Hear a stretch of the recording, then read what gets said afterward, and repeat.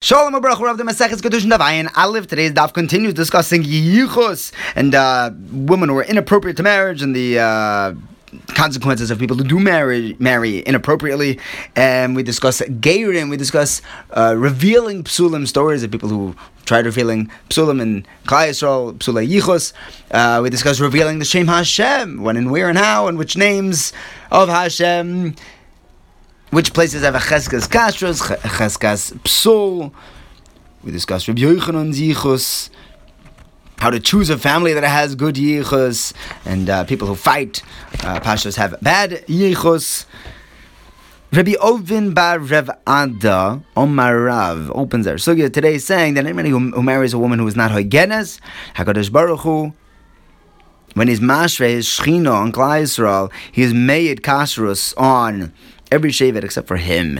Like the pasuk says, if they call idus liYisrael, there's only idus liYisrael when they are shiftei kol, when there's a proper marriage. Rabbi Chanina says, and when HaKadosh Baruch Hu is mashrei shechina, it's only on the mishpachos miyuchosas in Klal Yisrael, based on the pasuk ba'is hahinu Hashem Eilikim lechol mishpachos Yisrael, that only Kol Yisrael, not Kol Mishpachos. There will be Mishpachos that don't get that Hashroyas HaShechina.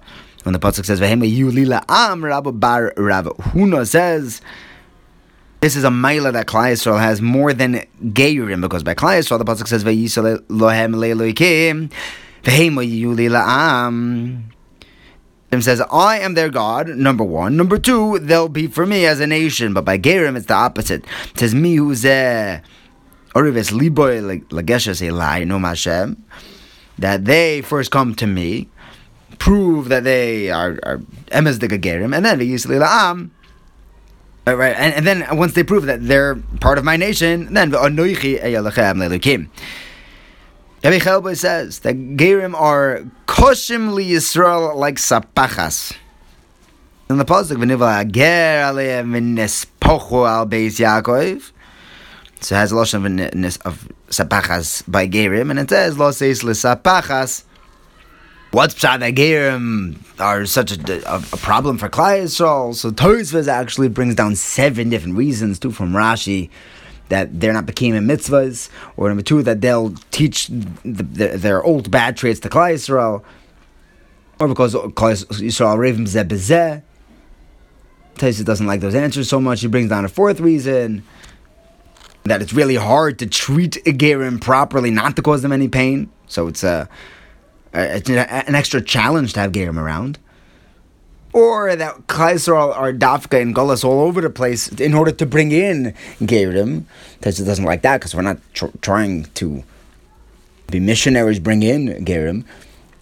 The 5th answer is brought by Rav Avrom Ger, who says that their gerim are bad for Klal Yisrael because they make Klal Yisrael look bad. The way that Balei Tshuva and gerim hold stark to the mitzvahs make the FFBs look bad.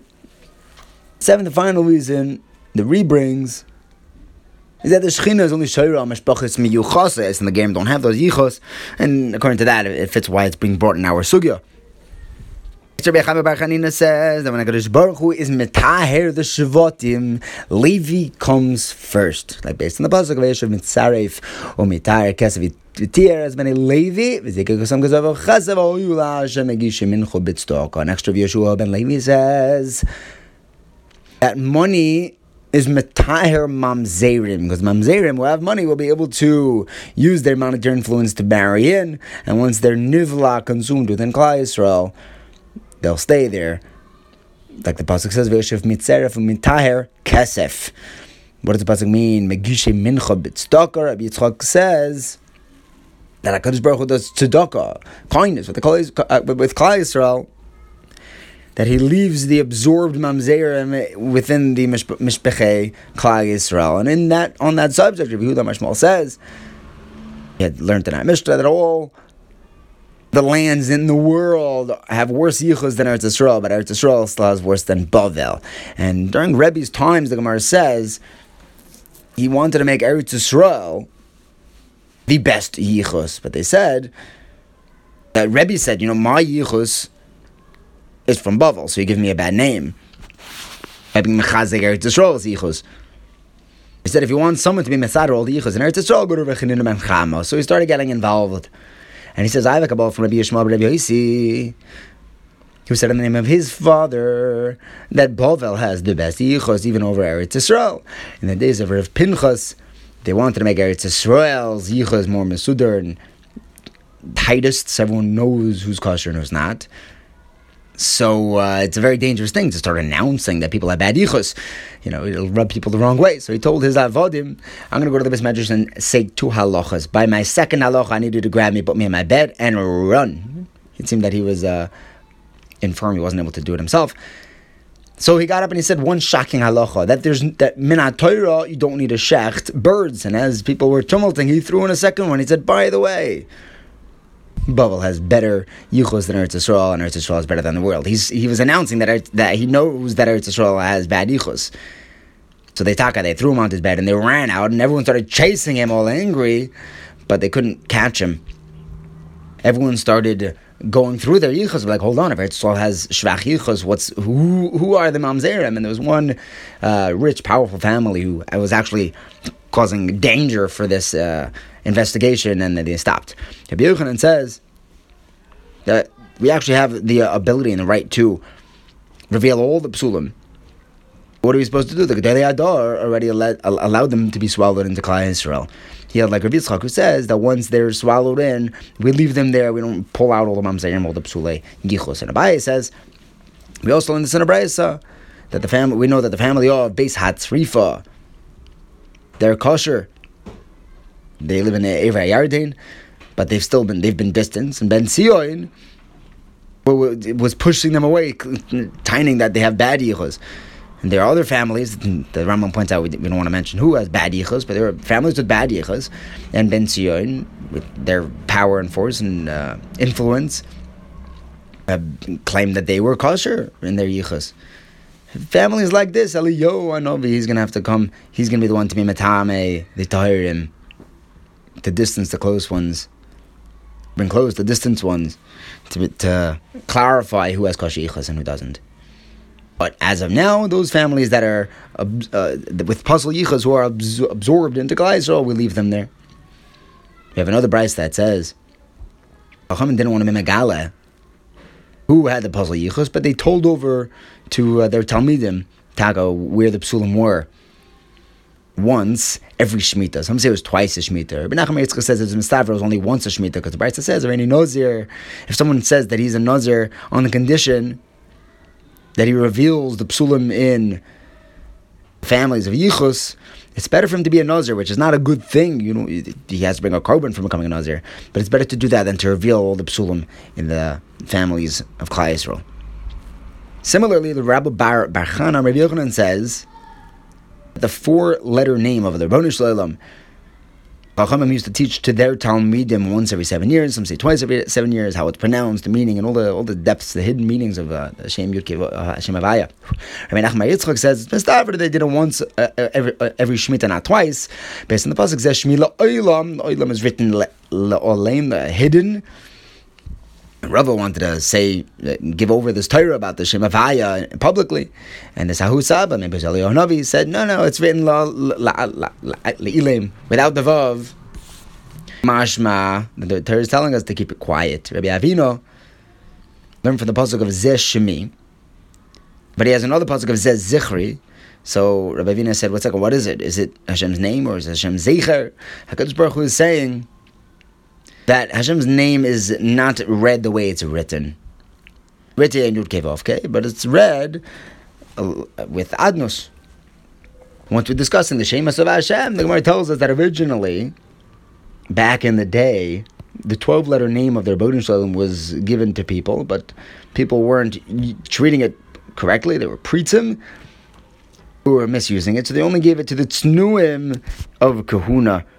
And those Tzunim and the Kahuna, they would swallow up that Shem Hashem when they said it with the other Kahanim who were singing. In a brayso, Rabbi Tarfon says he was a Kohen, his mother was a Kohen, so his uncle was a Kohen, his mother's brother, and he went up with his uncle to Dochin together near the Kohen Gadol, and he heard the Kohen Gadol swallowing up this 12-letter name of Hashem with all the other Kahanim while they were singing. Rabbi Yehuda Omar Rav says that the 42-letter name of the Rabbeinu Shalom was only given to the Tznuim.